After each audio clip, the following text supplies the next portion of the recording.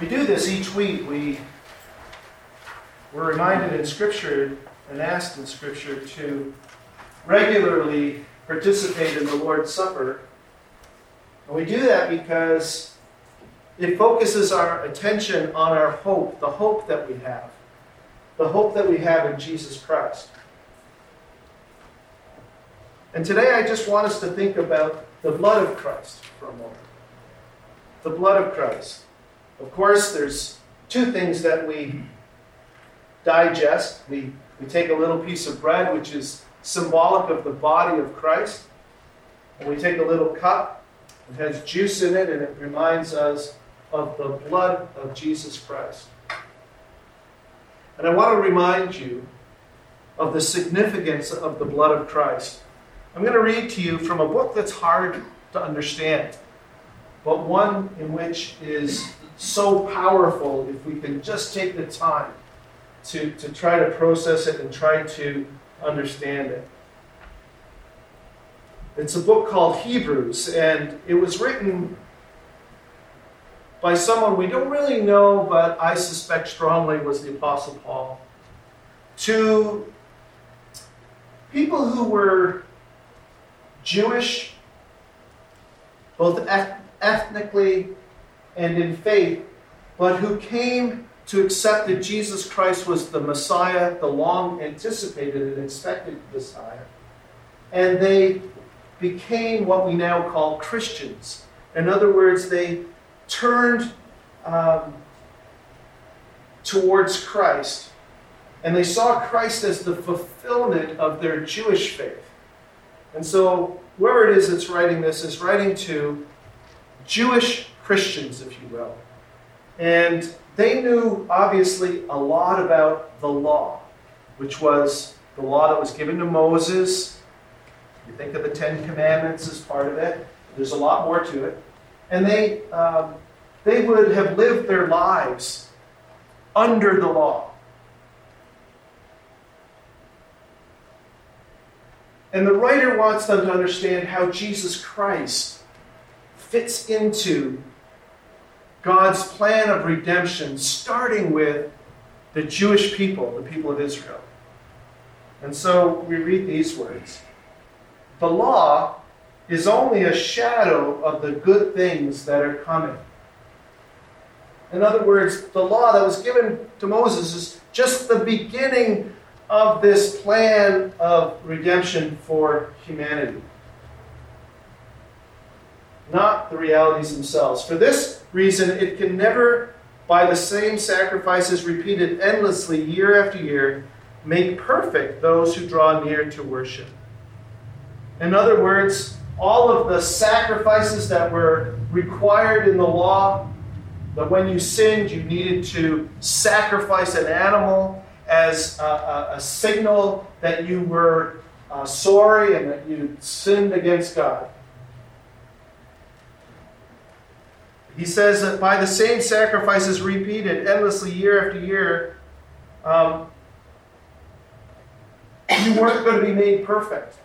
In other words, you could not still be right with God just by doing all the stuff that the law required.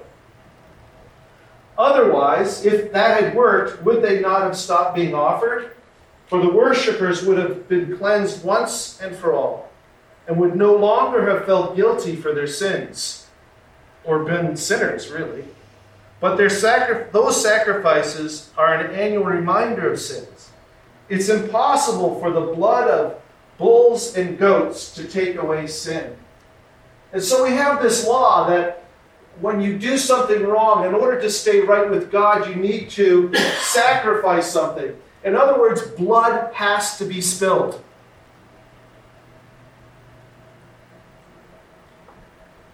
It sounds gross. It sounds unreasonable, maybe. But the fact of the matter is, it shows how offensive sin is to a holy and loving God. It is so offensive that something has to die in order to sort of help people appreciate how offensive it is to God. But this writer says it's impossible for the blood of those bulls and goats to take away sin. And look at this. Therefore, when Christ came into the world, he said, sacrifice and offering you didn't desire, but a body you prepared for me. A body. Jesus Christ was so many things, right? He was a wonderful teacher. He was a shepherd. He was a wonderful leader. He was a healer. He was a miracle worker. But the bottom line is, he was a body. Not like your body or my body. He was a perfect, sinless body.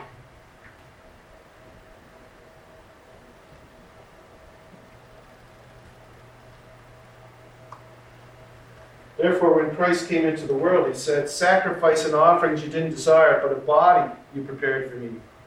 With burnt offerings and sin offerings you were pleased. Therefore I said, here I am, and it's written about me in the scroll. I have come to do your will. First he said, sacrifices and offerings, burnt offerings and sin offerings you didn't desire, nor were you pleased with them, although they were required by the law. Then he said, here I am. I've come to do your will. He set aside the first, the law, to establish the second. And by that will we have been made holy through the sacrifice of the body of Jesus Christ once and for all. Day after day, every priest stands and performs his religious duties. Again and again, he offers the same sacrifices, which can never take away sin. But when this priest, he's talking about Jesus, had offered for all time one sacrifice for sins, he sat down at the right hand of God. And since that time, he waits for his enemies to be made his footstool. For by one sacrifice, he has made perfect forever those who are being made holy. This is the new covenant in my blood. The Holy Spirit also testifies to us about this. First it says, this is the covenant I will make with them after that time, says the Lord. I'll put my law in their heart and write it on their minds. Their sins and lawless acts I will remember no more. And where these have been forgiven, sacrifice for sin is no longer necessary. So Christ came, and because he was perfect, he was a man. He was human. The bulls and goats' blood didn't suffice because they were bulls and goats, not human.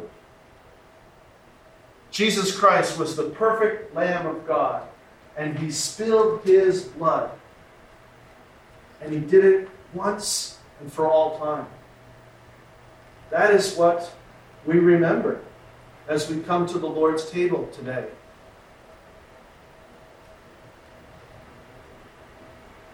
This cup is the new covenant in my blood. This cup is the new covenant in my blood. The new covenant being all you have to do is trust and rely on what Christ did. That, Christ dying on the cross, Christ spilling his blood is all that is required. If I simply hold to that truth, that that's what he did, and he did it for me, if I hold to that truth, I believe that, I am right with God. Eternally right with God. I'm clothed in his righteousness. I'm seen as perfect before a holy God. That's what we remember this morning as we approach the Lord's table.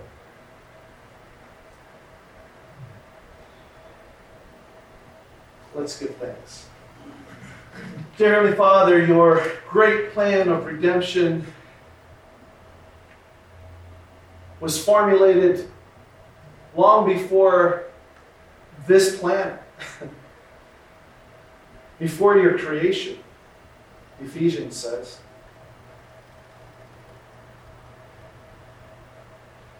The idea that we would sin and we would choose a path that was offensive to you. And that the only means of reversing that would be the sacrifice of your very own Son, Jesus Christ. And that his blood would be sufficient to appease the need for your justice because you are holy.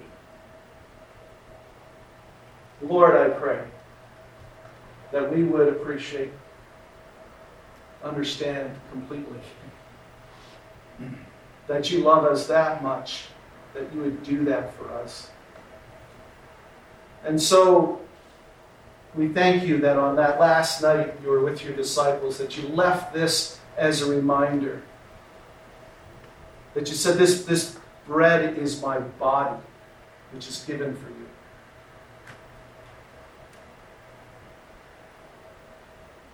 This cup is a new covenant in my blood.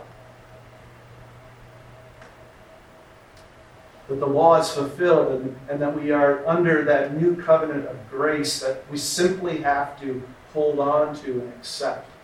That you have done what needed to be done. That your blood spilled is sufficient. So Lord, thank you for this incredible gift that we celebrate now. Thank you for the bread.